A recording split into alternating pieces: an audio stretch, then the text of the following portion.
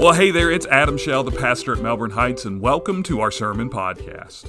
Now, over the last couple of weeks, we've been exploring how we can face the darkness in our world and in our lives by taking a closer look at how the people of Israel came out of the darkness of their time in slavery in Egypt. Well, in this episode's sermon, we're going to get a little bit more practical. In this episode, we're going to talk about what we can do to shine a little bit of light into this darkness in our world and in our lives. And it all starts by being different from the world around us. So let's get right into this week's sermon. So we just finished up with an ordination, a time where we set apart one of our own members for a special position, a special service inside of our church. Together, we ordained Ray Reber as a deacon. Now, this word deacon has become a powerful word inside of the life of the church. But like many of the words in the life of the church, we don't often stop and explain what the word deacon means to us. Now, when I think about what it means to be a deacon, I can't help but think of the first time that I ever remember meeting an actual deacon. Okay, now I grew up in the church, and I know every church my parents ever attended had deacons, but I still remember the first time I remember meeting one of them. It happened when I was still in elementary school, and at that point in my life, my dad was stationed out of state, leaving my mom to take care of 4 kids on her own. Well, it was the middle of winter, and my mom had gone to church for the Wednesday night services, and when the services were over, she headed out into the parking lot. She got into our van, she was getting ready to come home, but our van wouldn't start. No matter how many times she tried to turn that key over, the engine just wouldn't start. Well, fortunately for her, she was at church. So somebody there offered her a ride home that night. Well, that night, what had been a cold winter turned into a snowy winter as well. And the entire family was stranded inside of our house. So there was no way that my mom could get out to make it over to the church, to have our van towed, or to even have it jump started. Now, I don't know if you've ever lived in a house with 4 growing children, but let's just say that supplies don't last very long when you have 4 growing kids at home, and they are scarfing down everything that they can find inside of the refrigerator because they're bored and they don't want to be at home. But lo and behold, there in the middle of a winter wonderland, someone comes knocking at our front door. It just so happened to be our family's deacon from our church. He had heard that our car had broken down, and he knew that we had to be stranded inside of our house because of the weather, so he took it upon himself to come out, to stop by, to see if there was anything that he could do for us, even offering to bring us back some groceries. Now, to this day, I couldn't tell you if my mom actually took him up on his offer to buy us groceries or not, but I'll never forget that he stood at our door with the snow still falling around him, offering to take care of my family. I've remembered that moment for close to 30 years, and I've remembered it for so long because it was just so different. That deacon did something that day that I never would have expected. That deacon did something that day that no one else probably would have done. That deacon did something that day that set him apart from the rest of the world. And you know what? That is part of what it means to be a deacon. But that's also what it means to be a Christian. From the very beginning of our faith, God has wanted His followers to be different from the world around us.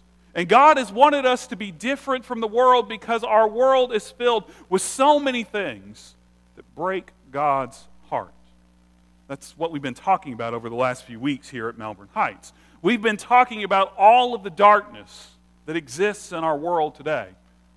Darkness that ranges from terrorism to sex trafficking to systemic racism to mass shootings to childhood poverty to the opioid epidemic and more. All of these things break God's heart. And God wants us to be different so that we can shine His light into all of the darkness. God wants us to be different so that we can shine His light into the darkness. That's what God wants from us. He wants us to be different so that we can shine His light into all of the darkness in the world around us. And in the scripture that we're going to be reading this morning, God's going to tell us how we can be different. So go ahead and grab your Bible, whether you've got a printed one like mine or an app on your phone, and turn with me to Exodus chapter 20. Exodus chapter 20, we're going to start reading together in verse 1. Here's what it says. Then God spoke all of these words. Said, I am the Lord your God who brought you out of Egypt, out of the house of slavery. You must have no other gods before me. Do not make an idol for yourself, no form whatsoever, of anything in the sky above or on the earth below or in the waters underneath the earth. Do not bow down to them or worship them, because I, the Lord your God, am a passionate God. I punish children for their parents' sin, even to the third and fourth generation of those who hate me, but I am loyal and gracious to the 1,000th generation of those who love me and keep my commands. Do not use the Lord your God's name as if it were of no significance. The Lord won't forgive anyone who uses His name that way. Remember the Sabbath day and keep it holy. 6 days you may work and do all of your tasks, but on the seventh day it is a Sabbath to the Lord your God. Do not do any work on it, not you, not your sons or your daughters, not your male or your female servants, not your animals or the immigrant, the stranger who is living with you. Because the Lord made the heavens and the earth, the sea and everything that is in them in 6 days. But He rested on the seventh day. That's why God blessed the Sabbath and made it holy. Honor your father and your mother, so that your life will be long on the fertile land that the Lord your God is giving you. Do not murder. Do not commit adultery. Do not steal. Do not testify falsely against your neighbor. Do not desire your neighbor's house. Do not desire and try to take your neighbor's wife, his male or his female servant, or his ox or donkey, or anything else that belongs to your neighbor. Now, we commonly refer to this passage that we just read as the Ten Commandments. And it might just be the most well-known passage in the entire Old Testament. But have you ever really stopped to think about why God gave the people of Israel these commandments? Well, I think the Ten Commandments are God's way of telling the people of Israel that they have to be different. They have to be different. They have to be different from everyone else in the world. I mean, just stop and think about the place that the people of Israel have just left. They had been enslaved in Egypt for 400 years. And in Egypt, there was a king, the Pharaoh of Egypt. And the Pharaoh of Egypt, he believed that he was God.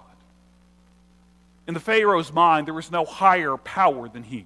In his mind, there was no greater authority than he had. And we've seen through the story of the Exodus that we've worked our way through over the last few weeks how the Pharaoh's absolute power absolutely corrupted him. I mean, can you imagine? Can you imagine ever being at a point in your life where you wanted to enslave tens of thousands of people just so that they would serve you?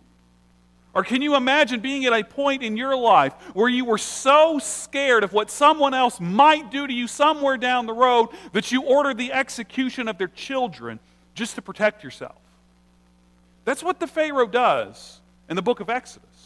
He lets darkness creep into his life. He lets darkness creep into his kingdom. He lets darkness creep into this world.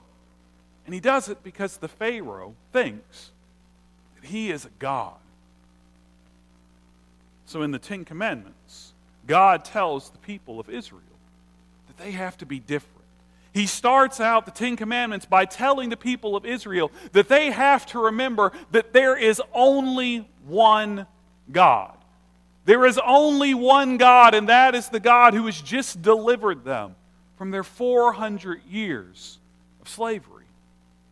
So he tells them that they must never act like they are the Lord, like they are the God over anyone or anything else.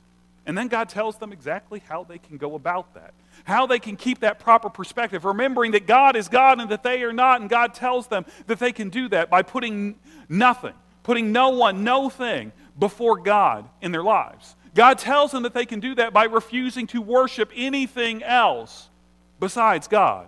God tells them that they can do that by treating the name of the Lord with respect and refusing to try to bring God down to our level. God tells them that they can do that by honoring the Sabbath and by keeping that day holy. And yes, part of what that means is that they should take time to worship the one true God. But part of that also means that they have to realize that the world doesn't need them to keep working 7 days a week for the world to keep moving along.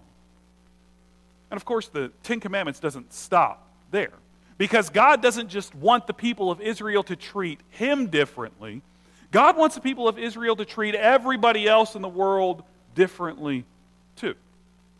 God wants the people of Israel to treat each other, to treat the entire world differently than anyone else in the world does. And again, I'll remind you that this story takes place in a different time than we live in. This story takes place in an age of clans and empires. So in this period of time, everyone was programmed to take care of themselves, to take care of their families, to take care of their own countries first and foremost, and to not worry, to not be concerned, to not care about what happened to anybody else.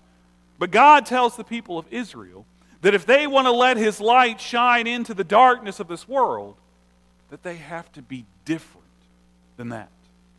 And again, remember the place that the people of Israel had just left.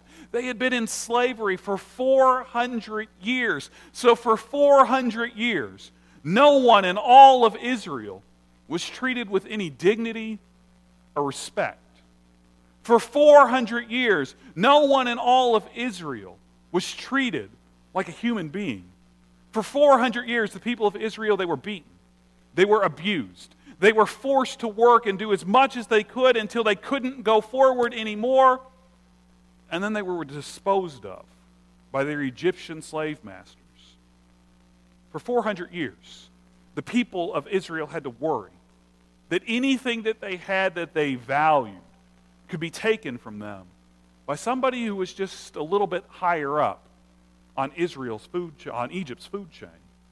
If an Egyptian wanted an Israelite's animal, or their clothing, or even their wives, they could just take it away from the people of Israel without any repercussions, without any remorse.